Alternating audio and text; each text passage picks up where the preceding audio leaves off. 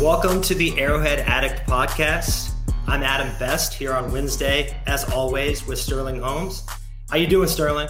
I'm doing great. If you can tell, I am not at my house. I am in slightly larger than a closet at the radio station. Actually, if you listen to Sports Radio 810, it's where Briscoe's studio is at. So if you see a Suns jersey, that's him. Beard's jersey, that's the Boston one. I'm in a room full of jerseys. Besides that, I'm doing fantastic. All the cities that the Chiefs are going to defeat over the course of the season, right? Oh, Denver's right there. So, yeah, we're golden. There you go. So the intro song this week was Kendrick Lamar's Humble. And the reason I chose that was during the summer, and this has been going on for like 17 years or something, the Chargers are the annual NFL media's darling. And every year they prematurely crown these guys as the new it team. And the Chiefs humbled them. The Chiefs told them to sit down. And what we saw is that great teams can win games ugly, but merely good teams find a way to play pretty and still lose. And don't get me wrong, very good team, very good quarterback, but until they actually beat the Chiefs and win the AFC West, I think all the hype is a little out of control. And we're going to pull a Dennis Green quote here because I think he summed it up perfectly. Now, if you want to crown them, then crown their ass. But they are who we thought they were. And we let them off the hook. We actually did not let them off the hook. That's the good part. I just had to finish that right there. Come on. You can't say we are who they thought they were and not finish it with, well, we let them off the hook. I know. It was a little bit of selective editing. I've got a quick question for you before we dive in that I just, as kind of Dante Hall's official hype man, and like he's one of my favorite Chiefs who ever played. Tyreek Hill said something on Twitter the other day that really bugged me. I don't want to say really bugged me, but it got under my skin a little bit. And he said that happy birthday to the second greatest return man in Kansas City Chiefs history, taking a little shot at Dante Hall, having a little fun with him. But I don't know if everyone remembers Dante Hall or is old enough to remember Dante Hall. But what he did back, I think it was 2003, he had 7 kick or punt touchdown returns in a 10-game span. The Chiefs were 13-0. He was on Letterman. He was a legitimate MVP candidate as a return guy. That is just unprecedented. Tyreek, you are the best receiver to ever put on a Chiefs uniform, the most talented at least. You're perhaps, along with Randy Moss, the greatest deep threat who ever played the game. But you are not the best return guy the Chiefs have ever had. That's Dante Hall. Sterling, what's your take on this? First off, Dante Hall was one of the main reasons I got into becoming an NFL and Chiefs fan. My first NFL game, Kansas City, Dad took me as we're getting to our seats, because you all know how long it takes to get into the stadium. We're getting into our seats, and the kickoff's it's happening, and Dante Hall takes it for a touchdown. Well, me, being however old I was, is sitting here going, is this what football is? Just Dante Hall being a human joystick back there, returning every ball for a touchdown. So it really got me into the NFL and especially into Chiefs. So if I have a soft spot for any NFL player, Dante Hall is that guy. I will also say this does not bother me. Tyreek Hill, for multiple reasons, has come out and tried to boost his podcast, boost his stature. He's played very well this season, so you can't argue that it's taken away from what he's doing on the field. But I think most of it was a joke. I think a lot of it was him having fun at Dante Hall's expense. There's way more reason to be mad at players. Tyreek Hill, from some of the things he said post his tenure in Kansas City, I just can't get upset about this one. I think he knows deep down he's number 2 at best as far as the return man. Hell, a lot of his time here, he was not the return man. Injury concerns or not, if you're that good, they're going to put you back there. Dante Hall is always going to be number 1 when it comes to returning in Kansas City Chiefs history. That's right. Let's also give a shout out to the sponsor of the Arrowhead Addict podcast, which is KC Beer Company. We talk about it every Tuesday, Wednesday, Thursday, and Sunday. There's a reason why. It's the best beer you will ever have. Frankly, just because we don't talk about it, you should have it on the Mondays and the Fridays and the Saturdays when we don't have a show. It is that good. I could not recommend KC Beer Company more. The Hefeweizen is outstanding. The Kolsch might be my favorite. The Dunkel, the most popular. If you have not tried it and you live in Kansas City, come on. What are you doing? Again, KC Beer Co., loyal sponsors. Every time you guys take a picture, tag Arrowhead Addict Podcast. We really, really appreciate that. Again, KC Beer Company. It is fucking delicious. Adam, let's get into some of the awards from week 2. Let's start with the Elementary, My Dear Watson Award. Elementary, My Dear Watson. Yeah, fun fact here. I believe neither Benedict Cumberbatch nor Robert Downey Jr. ever uttered this famous quote. So I had to go with like the super, super old school Sherlock Holmes, which is Basil Rathbone. What a name, right? But this award, of course, goes to the two Watsons, Jalen and Justin, who made pretty much the game-winning plays against the Los Angeles Chargers about a week ago. Yeah, it was just incredible, man. I mean, Adam, this was wild. These two guys, no one expected them to do much, and they were the reason the Chiefs beat the Chargers. You can't make this up. This is a movie storyline right here. Yeah, having the same name. Both of these guys on the roster bubble. Justin, who went to an Ivy League school and wasn't really a heralded, college prospect or anything, despite being a great athlete, he was buried on that excellent Bucs depth chart, if you remember, behind Godwin and Evans and Antonio Brown's crazy ass and a few other guys. And Jalen was flipping burgers at Wendy's. So you have to give a huge shout out to their stick-to-itiveness. These guys showed perseverance and made the team and made the plays. And I think this is not the last we're going to hear of either guy. No, 100% agreed. What they've done in such a short time, they're having to get thrown in here for injuries and for other related issues. For example, Jalen Watson was not supposed to be a major part of this season. He was drafted in the 7th round. Trent McDuffie, the first-round cornerback, looked the part in 21 snaps week 1, and then he goes down with injury.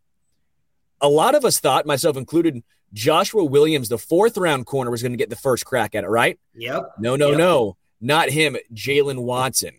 Good for him for going up the depth chart and answering the call. He was the, AFC Defensive Player of the Week, according to the NFL, which is just phenomenal as a 7th-round rookie. Good for him. And then Justin Watson, you mentioned it, buried behind guys like Scotty Miller even down in Tampa Bay, gets an opportunity. And it wasn't just a easy catch. Sure, Mahomes put it in a great spot, but think of that. You're going full speed into the end zone, fairly draped by CB1 on the Chargers, and you still come down with the ball. Good for him. Justin Watson. Here's to the Watsons. If I'm Sherlock Holmes, come on. My name's close enough. You are my dear. You're my dear Watson, okay?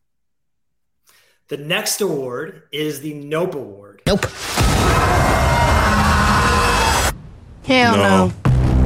Have you seen that crazy movie yet? No, what is it? It's a Jordan Peele sci-fi horror. I don't even know how to explain it. I'm sure people are going to try to explain it better than I am in the comments. But this goes to, the Chargers really thought they were going to win that game. And Chris Jones said nope. He wasn't really getting his in the first half against Zion Johnson, who by many accounts is the best guard in this rookie class and one of the best guards to come along in any recent draft class. So the Chiefs tinker with their defensive line a little bit. And in the second half, he gets 2 sacks. He's all over the place. He's pumping up the crowd and totally transformed, in my opinion, a Chiefs defense that Herbert and Mike Williams were sort of having their way with during the first half. Yeah, Chris Jones is very impressive for a multitude of reasons, and one of them was late in the game taking it over. He is one of the few interior defensive players who can take over a game like that. Aaron Donald's obviously one. I think DeForest Buckner you can make a case for, Fletcher Cox for the Eagles, but Chris Jones took over that second half. I also want to point out, I do think the coaching staff did a great job. He was struggling against the rookie center for the Chargers. He was stonewalling Chris Jones. They moved Chris Jones over one spot, and he was just destroying the guard. I mean, it looked like it was just going through paper right there. They could not stop Chris Jones once they switched him over. That was a good coaching decision by Spags in that second half. But you're right, and PFF backs us up. I know we've been ripping on PFF for a lot of different situations. I think some of their stuff is good. Again, take this with a grain of salt. If we're going to talk about the Mahomes situation, you can also probably take this with a grain of salt. They have Chris Jones listed as the number one interior defensive lineman, according to PFF. That's above Aaron Donald. That's above Fletcher Cox. That's above anyone on the interior. So Chris Jones, there you go. He is a game changer. You know, PFF doesn't get quarterbacks right. We talked about this last week, but they grade a lot of other positions well. And I think they have it exactly right with Chris Jones. I told you last week, top 7 defensive player in the NFL. If it wasn't for Micah Parsons right now, I think he might be the leading candidate for defensive player of the year early. Of course, Micah Parsons might be Lawrence Taylor reincarnated, right? So I think he's going to have to settle for runner-up for now. But nobody gets Arrowhead going like Chris Jones. That's one of the things I personally love about Chris Jones. He's like a big kid out there. And through 2 weeks, I would call him team MVP personally. I'd give that to Chris Jones. Yeah, I couldn't disagree with that. I think Chris Jones has been the biggest impact on the defense, and this is a defense who looks much improved. Let's go to the next award, the I'm the Captain Now award. Look at me, sure. Look at me, sure. I'm the captain now. Love that one. This quote from Captain Phillips, this award goes to George Karlaftis. Rookie leads all rookies in QB pressures and is among the league leaders. George Karlaftis, if you've listened to me at all, this is the reason why I said the Chiefs should draft him. I have mentioned it before, and I will say it again. As much as the Chiefs have done right in developments, especially with the cornerbacks, with basically any other position, they've struggled developing edge guys. So taking a more polished player round one made the most sense. The guy who already has a great motor, a guy who can play week one, step in, and you can count on, makes more sense than taking Boye Mafe, right? So what do? They went with the more polished player, and he's already producing. Putting that guy next to Chris Jones, or at least on the same line with Chris Jones, good luck. So George Karlaftis, holy crap, he looks the part. Yeah, he's tied in rookie pressures with Aiden Hutchinson, the number 2 pick who went to the Lions from Michigan. If you recall, there were 3 edges who went in the top 5. So being that dominant from a pressure standpoint and standing out amongst this rookie class, which also included Jermaine Johnson, who I think a lot of Chiefs fans wanted the Chiefs to draft instead of George Karlaftis. It's super early, but it's looking fortuitous that the Chiefs went down, the Karlaftis route. And he kind of, the reason why he's sort of almost a quasi-captain now is he has transformed this defense, which was among the worst in the league at getting to the quarterback last year. I think they were like 29th or something like that. He carries himself like a savvy veteran. He never takes plays off. He really has just given this defense a huge boost that I think is helping Chris Jones out, is helping Frank Clark out, is helping Derek Nottie and Carlos Dunlap, and everybody on the entire defensive line is getting a boost from his presence. Yeah, and I always thought it was a little interesting where folks kept talking about how, well, what's his ceiling? dude's younger than a lot of the guys that came out at the same position as him. Sure, he's probably not going to be Aiden Hutchinson. There's other couple of guys you could point at. Kayvon Thibodeau. He's probably not going to have the upside of those guys, but acting like he wasn't going to grow, to me, I always thought was a little asinine. He has a very high floor, but I also think the ceiling is very high as well. George Karlaftis was looking to be a fantastic pick. He's from Greece. He played water polo. He hasn't been playing football that long. So to limit somebody who's new to the game of football, to limit their ceiling just because he isn't a super bendy athlete like Von Miller, I just thought that was always unfair. And he's proving the skeptics wrong so far. Yeah, 100%. Let's get into the final award, the Mighty Mouse Award. Here I come to save the day. That means that Mighty Mouse is on the way. Who would have thought? Mighty Mouse Award going to Clyde Edwards-Helaire. Yeah, that was, I think, unquestionably one of the best performances of his career. 118 all-purpose yards and a robust 9.3 yards per carry. He continues to show improved burst, improved vision. He had a career-long run of 52 yards. And you notice he really secured the rock there. Last year, he fumbled, which caused the Chiefs to lose to the Ravens in a pivotal early game. And he wasn't going to make that same mistake twice. Really showed the presence of mind. I know some people are clowning on him about it, but I think it was the right thing to do. I also think, not running out of bounds showed another bit of good presence. Nick Chubb. There you go. Fantasy players may not like it, but I think CEH is a different guy this season. Do you agree with that? Oh, yeah. I've mentioned it before, and I'll say it again. Now that he is fully healthy with a full offseason, full OTAs under his belt, he was going to get better. We saw what he did towards the end of last year before the collarbone injury when he was healthy. He looked good again, right? He did. He was coming back from the gallbladder surgery, didn't have a full offseason, was struggling to get back to full physical weight, whether that's, his legs full strength, this, that, and the other. He wasn't healthy. When he got healthy, he looked good, then got hurt again. Well, now he's healthy. And he looks outstanding. The vision is there. He's not going to be the fastest guy. We know this. Isaiah Pacheco, Jerick McKinnon, they're faster than CEH is. But CEH has shown great contact balance. The vision is there. And if he's going to hold the football like that, no one's making fun of him. I will take that over Shady McCoy any day of the week. No loaf of bread. He knows the situation. He is not going to fumble. Not only that, you mentioned he got down in bounds. We saw a team this same week lose off a similar situation of a guy scoring a touchdown there. Yeah, Nick Chubb. I know the Chiefs aren't the Browns, but no one expected the Jets with Joe Flacco against any team to come back from something like that. It can happen. And Clyde took all of the equation out of it when he went down in bounds right there. The numbers are backing up his performance too. The only running backs with more expected points added, I did a double take when I saw this stat, than CEH so far are DeAndre Swift and Aaron Jones. That's the kind of running back the Chiefs need. Someone who is an efficient rusher, who shows great passing game chops.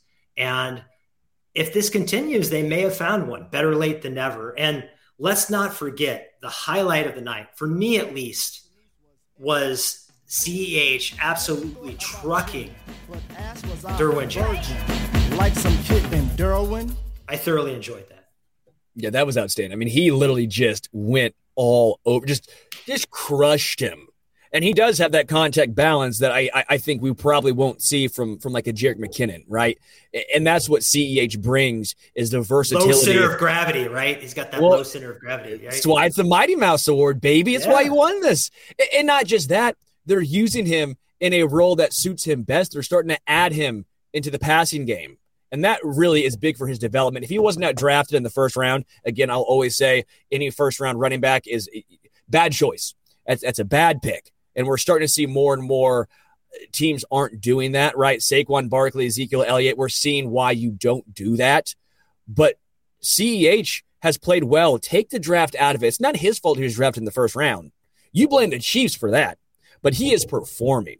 He is looking to be an actual valuable asset to this Chiefs offense. Yeah, positional value. We know now that a running back should not be taken in the first round. And I think the Chiefs were maybe one of the last teams who are going to make that mistake. You never know in the NFL. There's a lot of dummies out there.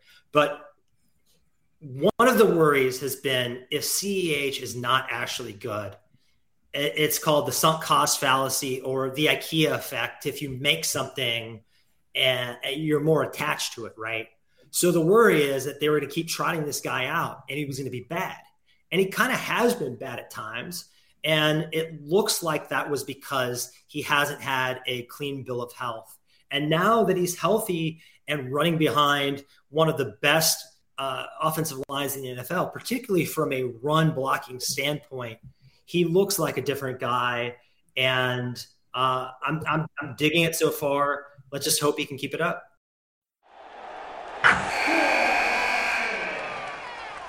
Wilson, you sent the game-winning email at the buzzer, avoiding a 4:55 meeting on everyone's calendar. How did you do it? I got a huge assist from Grammarly, an AI writing partner that helped me make my point. 96% of Grammarly users say that it helps them craft more impactful writing. Would you agree? Grammarly helped adjust my tone to navigate tough work conversations. And it works everywhere I write, so I can quickly communicate effectively. Your teammate used Grammarly to summarize an important document, making a 3-pointer. How did he do it? It only took one click. When everyone uses Grammarly, everything just makes sense. You made an incredible slam dunk to end the game. The meeting was canceled, and your team will go home champions. Go to Grammarly.com/podcast to download it for free. That's Grammarly.com/podcast. Easier said, done. Everybody in your crew identifies as either Big Mac Burger, McNuggets, or McCrispy Sandwich. But you're the Filet-O-Fish Sandwich all day. That crispy fish, that savory tartar sauce, that melty cheese, that pillowy bun. Yeah, you get it. Every time. And if you love the Filet-O-Fish, right now you can catch 2 of the classics you love for just $6. Limited time only. Price and participation may vary. Cannot be combined with any other offer. Single item at regular price. Ba-da-ba-ba-ba. Let's move on to Hater of the Week. Adam, what do you got for me? Speaking of shady, you mentioned him earlier. You gave us a little teaser. LaShawn McCoy, I guess he's still feeling shady from getting benched by the Chiefs, said this on FS1. If Josh Allen played for the Chiefs with Tyreek Hill, Travis Kelce, and Andy Reid, do you think they win a championship? Then he and Emmanuel Ocho went on to say Mahomes would not be as good if he played for the Bills. The implication during the whole segment was that Allen was better, and Ocho even said as much on his Twitter. I guess all I have to say is we said this last week, but stop doing this. Stop comparing them to. They both can be good, but if you're going to say one is better, I think you have to go with Mahomes, who has accomplished more. I think every statistical and team category would point to Patrick Mahomes having the better career this far.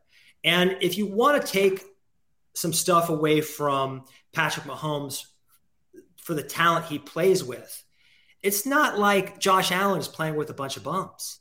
I mean, Stephon Diggs had 3 touchdowns Monday. Gabriel Davis had 4 touchdowns in the AFC Championship. Every quarterback, to some extent, is a byproduct of their environment. They've got a good coach, too. So I think both of them can be good.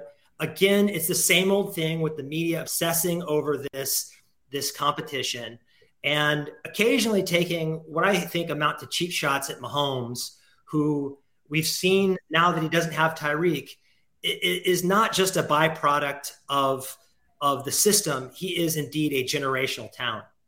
I mean, 98% of what Ocho says should be on ESPN 8, the Ocho, because it's just a bunch of nonsense. I can't take anything he says seriously.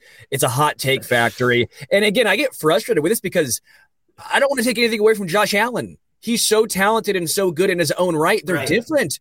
They're different quarterbacks. Sure, the similar play style is because they have strong arms. But they're different. Mahomes is better at improvising, right? He's better at improvising. He extends plays with his legs, not necessarily looking to run, while Josh Allen improvises in a different way. When he tucks and runs, he is better than Mahomes in that aspect, but Mahomes is better keeping his eyes downfield, and I'd probably say accuracy to an extent, right? Like, they're different quarterbacks. Yes. Enjoy them. Justin Herbert's a different quarterback. They all have strong arms. Just because you have a strong arm and can throw a great deep ball doesn't mean you're all the same. I don't know if Josh Allen wins a Super Bowl if he was in Kansas City, and guess what? It doesn't matter because Mahomes did. That's what matters. It's not like we're talking about, well, would Mahomes win a Super Bowl if he's in Buffalo? Sure, they might. And guess what? Buffalo has not won yet. There's your take. Like, would it be different if Mahomes was on the Buffalo Bills? Would they have won one? There you go. It can be done any matter of ways. It's just frustrating because I don't want to take away what is so enjoyable from these two quarterbacks. They're different. And guess what? I love watching both of them. The NFL is in great hands. And by the way, I think Lamar Jackson gets hated on a lot as well. I know this wasn't in here, but something I've noticed, Lamar Jackson is still a very good quarterback. I know their team lost to Miami, and Tua came just out of nowhere, right? The defense of the Ravens just fell apart. But Lamar Jackson's back. He won an MVP as well. He consistently takes the Ravens to the playoffs. He's also a different quarterback. He's not in the same tier as Allen and Mahomes because they're so different play styles. But just because someone's different, because they play a different style, doesn't mean they're bad or one guy's better than the other. Just sit back and enjoy them.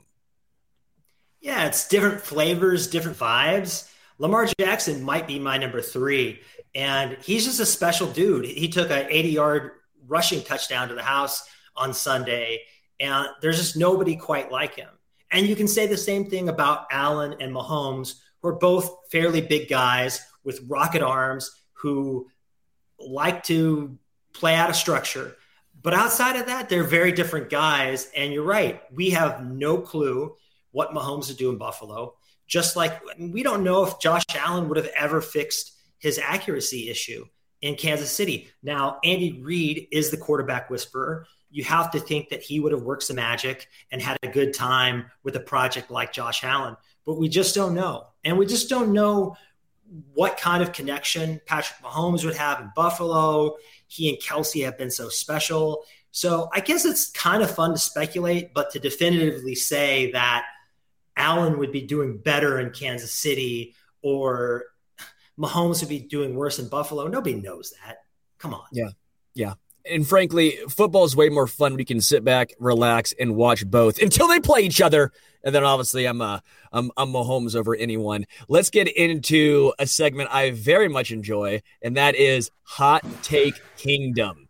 So with Hot Take Kingdom, what we're going to do here is, you got a sword? I've got a sword. Is that a saber? A machete? No, it's like a cheap plastic Lord of the Rings. I'm sorry, environment. I had to buy it. It's the kingdom.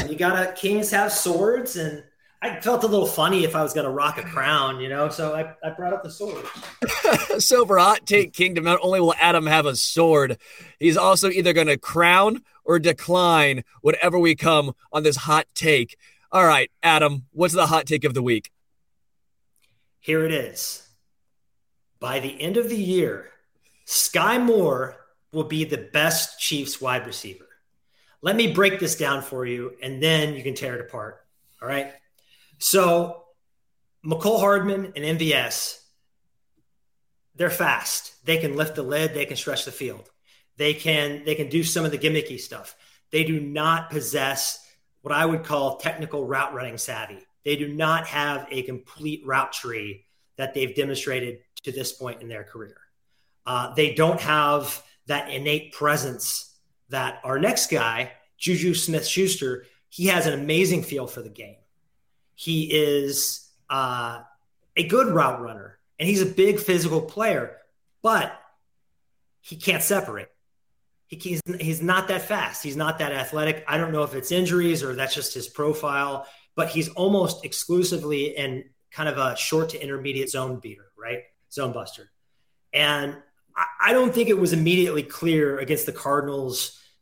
They have a lousy secondary, but the Chiefs they missed Tyreek Hill because Tyreek Hill was a total package. He could stretch the field. He could run every route you want.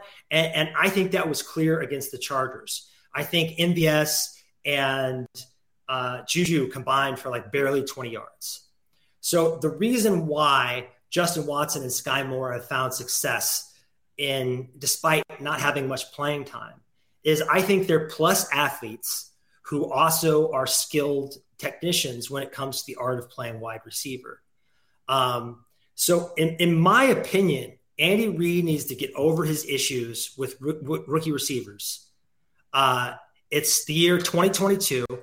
Guys come in the NFL and start tearing it up immediately all the time. We've seen this most recently with Drake London, Garrett Wilson. There's no excuse for playing your young stud. And then every year there's a rookie without that kind of draft capital who their team doesn't play into the second half. And then that rookie receiver just lights up the league. A.J. Brown, Amon-Ra St. Brown. So I think this year Sky Moore can be that guy who comes in the last 8 or 9 games, maybe after the Chiefs bye, maybe after the Chiefs have given some veteran deference a chance. And I just think he's the most complete, naturally gifted receiver on the Chiefs roster. He kind of has a bigger Deontay Johnson vibe, and Deontay Johnson's a guy that can get open at a phone booth. And I think Sky Moore has that kind of elusiveness and that kind of get off at the line of scrimmage. He's got great hands. I think he has a chance to be the total package for the Chiefs. So I do like what you're saying. It's just not going to happen this year. It's still going to be Juju Smith-Schuster for me. If you say he ends up better than McCall Hardman this year, if you say he's better than MVS this year, I could buy that. I don't think he's going to be better than Juju. Juju has the experience, which you touched on, but I think you're undervaluing what that means, especially in zone coverage. We saw a lot of that on Sunday from veteran players who know when to slow their route down to make sure on those slants, for example, you find the soft spot. That takes time. He's not played Sky Moore at a large D1 school in college, right? He's not had the competition that he's gone up against. I love the pick.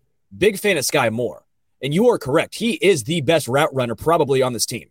I don't know if he's better than Juju, but those guys, they're about 1 and 2. But it comes down to having the experience. I would like to see him get more experience, right? But he doesn't do the same things as MVS. He's only 5'10". MVS is 6'4", right? If you wanted Sky Moore to take some playing time away from Hardman, I could make that case, and I wouldn't be opposed to it. But as far as having MVS and Juju Smith-Schuster, they're pretty much locked in for multiple reasons. Juju is the zone beater. He is the intermediate route guy. It's going to take time for Sky Moore to learn how when quarterbacks are improvising where to go. And yeah, that comes with playing time. It also comes with OTAs, offseason, training camp, all of that. I just don't think Sky Moore is going to be that guy this year. I'm very much enthused to see where his career takes off and what he does in Kansas City over the next few seasons. I just don't think that happens this year. This year, for me, it's still Juju number 1. Sky Moore might be able to become number 2. I think your best arguments are that Juju, we're seeing across the league a trend of these kind of shell defenses that they're engineered to take away explosive plays.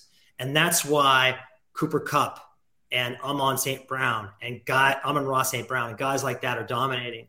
And Juju Smith-Schuster might not be quite as dynamic as those guys, but I think he is an ideal power slot. He's an ideal power slot. And I do take into account that Sky Moore didn't play most of the time against elite competition in college. That being said, he is kind of deceptively lanky for his size. He's got kind of long arms. He has the biggest hands of any receiver in this rookie class, which is kind of freaky. Johnny Benchian size hands. I mean, he's 5'10". I know. It's just he's got bigger hands than Drake London and Treylon Burks. It's crazy, but it's true. And I just think the guy is the total package. I definitely don't think that Mecole Hardman should be keeping him off the field. And the other thing is, we have to think the Chiefs are not a 1 year or 2 year project. We're a 10-year project. And Juju isn't under contract next year. MVS's contract, there's a lot of flexibility there. This is a contract year for Mecole Hardman. I think we need sooner than later to develop Sky Moore. So 2 snaps, having him trot out there during kneel down time and to return punts, that is just not enough. We need to start integrating Sky Moore, because I do think, given the trends of rookie receivers catching on quicker in these last 3 or 4 years, there is a chance that none of these other guys have it. Also, these other guys have had some kind of checkered injury histories, especially Juju. So if an injury befalls the Chiefs and he is forced into action, we might need him to be that guy. Yeah, I'm with you with the injury concerns in the past. I'm with you when it comes to the seemingly new phenomenon of rookie wide receivers making a massive impact. The one thing I actually loved was your comparison to Diontae Johnson. I'm a massive fan of Diontae Johnson, and if you want some of the preseason comp numbers or draft combine numbers, here you go. Both had prospect grades of 6.2. Sky Moore was Western Michigan, Diontae Johnson, Toledo. So it's not like Toledo was his powerhouse in college. Both are 5'10". Surprisingly, Sky Moore's 40-yard dash was a 4.41. Diontae Johnson was a 4.53. And almost every other number, Sky Moore just barely inches out Diontae Johnson. Now, I'm a massive Diontae Johnson fan. I think he's faster than that 4.3 indicates. If it's not just direct speed, he's very, very quick, right? That's what really separates Diontae Johnson. But Sky Moore has the hands. I don't think he's going to drop as many balls as Diontae Johnson has. Johnson's been a guy, even against the Chiefs in that playoff game, where you're like, he's open, but catch the damn ball. I don't think Sky Moore's going to have those issues. I do think Sky Moore is a very good comp for Diontae Johnson. I would just like to see the progression more. I can't buy into this season saying he's going to be Diontae Johnson. In the future, I would love that. If you could tell me right now Sky Moore is going to be Diontae Johnson without the drops, I would lock that in. But I got to see it. Give us some time. Give us some time. Don't push him too quick. All right. The lazy comp has been to compare him to Golden Tate. But I think he's got a higher ceiling than that. Golden Tate was a good player, not a great player. Diontae Johnson is one of these guys he's always open. Has he been plagued by drops in the past? A little bit. I don't feel like that's a sticky stat. And he's making crazy highlights every Sunday. And I just think that the crazy one-handed catches, I've seen Sky Moore do some stuff that I think nobody else on the roster is capable of. And I would like to see him get his shot sooner than later. But that's my case for Sky Moore. Sterling, are you coming on board the kingdom? No. Or are you declining? Nope. Declining. And final thought process here. Final thought process. Andy Reid's system is a lot more difficult than a lot of other teams. The receivers are asked to do a lot more. Blocking, for example, I think that's why we kept seeing players like Demarcus Robinson get playing time. He was a good blocker. That was valued in an Andy Reid system. It's going to take time for Sky Moore. It's not Ben Roethlisberger or the corpse of Ben Roethlisberger throwing the ball and 5-yard checkdowns. This offense is more complex, and that's what's going to take Sky Moore longer to become the best wide receiver in Kansas City. My kind of comeback from that would be that 10 years ago, 5 years ago, I probably would say that's right in terms of playbooks being complex. But the current NFL, the makeup of your receiving core is almost like a basketball team. Nobody expects one guy, unless it's someone like Tyreek Hill. But even Tyreek Hill, he's short, right? Nobody expects one guy to do everything anymore. So if DK Metcalf comes into the Seattle Seahawks, they limit his route tree. Like, what is DK Metcalf good at today? Let's slim down his playbook and his route responsibilities. and let's use what he does better than anybody else on the team so he can have the impact that we spent a valuable second-round pick on. So that's kind of what I'd like to see, some flexibility in terms of playbook and expectations. Now, your point on blocking, that is one thing that I don't know if Sky Moore is good at that. I know that MVS is good at that. I know that Juju is good at that. Last week on that run, that 52-yard run we talked about that Clyde Edwards-Helaire broke, this didn't get talked about a lot, but you saw both Juju and MVS having very good blocks on that play. And I think one of the reasons the Chiefs are going to have like more long runs is because these guys are extremely physical blockers in the run game.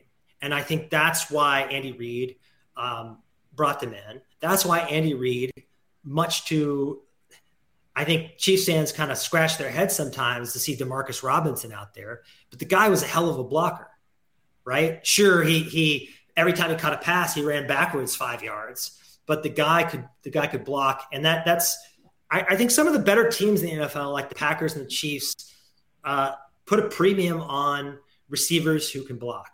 So you've made a good case. I really wanted to bring you onto the kingdom. I think last week you definitely made a mistake not saying Chris Jones is a top 7 player because he went out there and proved that he is. So maybe for all of our sakes, Sky Moore can tear up the Indianapolis Colts for like, I don't know, 110 and a tutty. Does that sound good to you? Hey, it sounds good to me. I wouldn't say no. All right. Depending on who you agree with, we're going to have a poll put out. Am I correct here? We're going to do a poll. If you agree with Adam that Sky Moore is going to be the best receiver on the Chiefs by end of season, I am assuming vote yes. If you think that Sky Moore is not going to be the number 1 wide receiver in Kansas City, vote no and agree with me. Again, not saying Sky Moore is not going to be incredible. Not saying he's not going to be even good. I'm not saying he's not going to be great this year, but he's not going to be better than Juju this season. Let's get into the next segment, Analytics Addict, where we talk a little analytics. Adam, what's up? Do the Chiefs have a pace of a problem? So the Chiefs rank 23rd in plays per minute. They rank 14th in dropbacks per game. Now, some of that's game script dependent, right? They're blowing out the Cardinals. But you'd like to see them pick up the tempo. And my kind of thought here is that the more plays, the more dropbacks, the more opportunities the Chiefs have to produce some of that signature Mahomes magic. And I think, I just would like to see them play a little faster, pass a little bit more. I don't have a strong feeling yet because that Cardinals game really skewed things. Yeah, because you're trying to run late, you're trying to run the clock out, you're obviously not passing, you're using all 40 seconds of the play clock. And then against the Chargers, the reason I could say I could get behind it was first half, the Chiefs were passing fairly well. I think, if I'm remembering off the top of my dome, first half, Mahomes was 12 of 14, right around 100 yards, and they were struggling. They kept running the ball on first down or second and long, and you're sitting here going, why? You have the best quarterback. You have Patrick Mahomes. You have a great offensive mind. Let him cook. I don't want Russ cooking. Russ can't cook. I don't want that tofu. Give me that filet mignon. We'll get to that. Let Mahomes give me that medium rare filet mignon. And so I'm with you to an extent. I wouldn't mind seeing him hurry up a little bit, but I don't think pace of play was a major issue because that Cardinals game skewed it so much. Now, over the next few games, we'll see if the Chiefs blow out the Colts again and they're having to run late, that number might get skewed even more. It might go down even more. So we'll really see against good competition, the Bills, for example, then I think we can really make a good judgment call. It just took me by surprise because you don't really think of the Chiefs offense as sort of a slow matriculating, if you will, kind of scheme. But I just want to see them pass more. That 3rd and 2 designed handoff to Mecole Hardman was especially egregious in the first half against the Chargers. I don't know what they were thinking. They were having a lot of success sort of gashing the Chargers up the middle, but we know the Chargers have some dominant edges. They have Derwin James lurking. I didn't really understand that play design, especially in that moment. I know Andy Reid likes to throw a lot of stuff out there, especially early in the season, get it on tape, keep defenses guessing. But I didn't think that was the time for that. I think sometimes, especially incredible offensive minds, can get caught overthinking. That 3rd and 2, you have Mahomes. Use him. If I have a chance so I can use the best quarterback, the best player in the NFL on a play, I'm going to use him in a must-get-it situation. I want the ball in Mahomes' hands, not McCole Hardman's. I look around the NFL and all these 3rd and 1s, 4th and 1s, and I know some folks are on me for the QB sneak thing. I know you got on me for the QB sneak thing. I pointed this out. Teams try all these trickery when instead, 80% of the time? More? You pick it up by a QB sneak? Tom Brady's made a career off this? We were watching that game on Sunday night, correct? And I tweeted this, or Monday night. Right after I tweeted it, what happened? Tannehill went up for 4th and 1, immediately picked it up on a QB sneak. Immediately. It couldn't have been better timing. And this is my whole point. Freak injuries happen. Injuries happen. It's the NFL. I don't think it's going to happen to Mahomes again. Sure, I like the least amount of potential for injury to him. But what happened there, I just don't think it's going to happen again, especially on a QB sneak. Don't overthink it sometimes. And I do think occasionally guys want to be known as this fantastic offensive mind. Don't overthink it. Just get it. But that's half a Billy, and we saw his knee dislocate. And I just don't think the Chiefs want to live in that world again. And when you have Michael Burton, his success rate on 1-yard pickups, dude is batting 1,000. Yeah, then use him. That's fine too. Just don't overthink it and do some end around with McCole Hardman when you're making it more convoluted than it needs to be. I don't mind the Belldozer sneak, but what I never in my life want to see again is the Belldozer option. I could live to be 200, and if I didn't see another Belldozer option in a AFC championship, I would consider myself blessed. Yeah. And also, good question from Lucas. How is Mahomes sneaking worse than Mahomes scrambling? Yeah, it's the same thing. Frankly, you probably have a less chance of injury on a quarterback sneak than a Mahomes scramble. I feel like because we saw it one time, it's so ingrained in our minds that it should never happen again. But it was a freak injury. It just happened. You see a car accident and it's horrible, right? It's horrific. Doesn't mean you're not going to drive again. Doesn't mean you're not getting in a car again. I've been in a car accident before. It sucks, but, I'm still driving. I think it's the same thing with Mahomes, where it's like he got hurt, he got injured, but you're not gonna just all of a sudden say, yeah, he's no longer ever doing this. By the way, the next time he does a QB sneak, he's going to go for 7 yards because no one's going to be expecting it. You might be right. Let's move on to our next segment, and that's Around the League. Today, we're going to talk about the Broncos train wreck. This is going to be a fun one.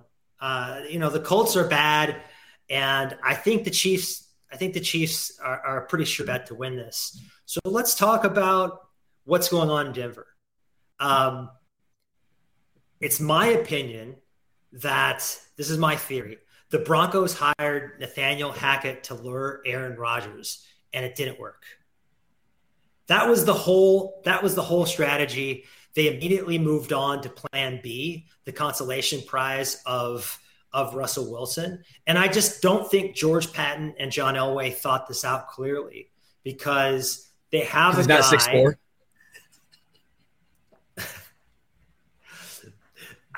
We'll see about the quarterback. We will see about the quarterback. Russell Wilson has proven a lot more during his career than Nathaniel Hackett has. Nathaniel Hackett never called plays in Green Bay. The only time he ever did was in Jacksonville in 2018, and he got fired during the season. And I think he's a guy that was clearly being propped up by Matt LaFleur Aaron Rodgers, Aaron Jones, and Devontae Adams. He doesn't grasp situational football. We've seen this with the 64-yard field goal. We've seen this with other decisions on short yardage. It just looks like a guy who is out of his depths, who isn't cut out to be a head coach in the National Football League. After watching the Broncos offense, though, now I'm starting to think, you know what? Maybe the 64-yard field goal was the right choice because they can't pick up anything. I mean, Russell Wilson, if he's not going to run, is he any better than Kirk Cousins? I'd probably say slightly. But again, if Russell Wilson is no longer running, which I think he has 3 carries for 5 yards this season, it takes away a part of what made him so special. He's no longer extending plays. He's been horrendous in the red zone, which I think we'll see some, positive regression to the mean where the Broncos won't be this bad in the red zone all season long. But Russell Wilson does not look like the same Russell Wilson we saw a couple of seasons ago. When it comes to Nathaniel Hackett, I was wrong. I thought Hackett was going to hack it. He's not. He looks bad. I mean, he looks way over his head. The majority of people who play Madden could manage the game better than him. I thought he was going to bring a new offensive style, a new approach to Denver. But if they're going to keep doing this, you should have just kept Drew Lock and Vic Fangio. There'd be no different, and you're saving money. You have Russell Wilson until he's 40. The whole situation in Denver is bleak. Maybe they turn it around. Maybe we're being overdramatic because it's 2 games. But this is all we have to go off of. It's 2 games. In these 2 games, Denver looks horrendous. And Tom Hood agrees. Hackett can't hack it. With Russell Wilson, I think why people in Denver have to be sounding alarm bells is because if you think about the financial commitment, I think it's the 3rd most guaranteed money in NFL history. And then you also think about 2 first-rounders, 2 second-rounders. They sent out Noah Fant. I think they sent out other stuff too. Huge draft capital. So they're counting on Russell Wilson to be so transformative for their program that he can make up for the surrendered draft capital. He does not look like that guy. And I think you nailed it when you said that the essence of what made Russell Wilson successful was that kind of scrambling, buying himself time to take those deep shots. He used to drop those moon balls into Tyler Lockett and Doug Baldwin. Nobody was better at passing, passing out of structure and throwing those long balls. But if he's not going to scramble anymore, and if he's lost some of his athleticism, he's bad on 3rd down. He is short. He does not see the middle of the field well. It's just a fact. If you look at him statistically and you just observe, did you see that play where Javonte Williams was in the middle of the end zone just camping out wide open and Russ just could not see him. So I think Russ is a problem, and I think Hackett is a problem. Fun fact for Chiefs fans, Nathaniel Hackett is actually the son of Paul Hackett, who some of either you history aficionados or older Chiefs fans will remember. His dad, Paul Hackett, was the Chiefs OC in the mid-'90s on some of those kind of defensive-oriented teams. So is he part of the good old boys club? Was this a legacy hire? Was this a hire to try to bait Aaron Rodgers into coming? What are they doing? I do think the Aaron Rodgers bait could have been part of it, but I do think when he was hired, again, I thought he was going to bring something to the Broncos that we've not seen, at least in the past, 7 seasons from Denver.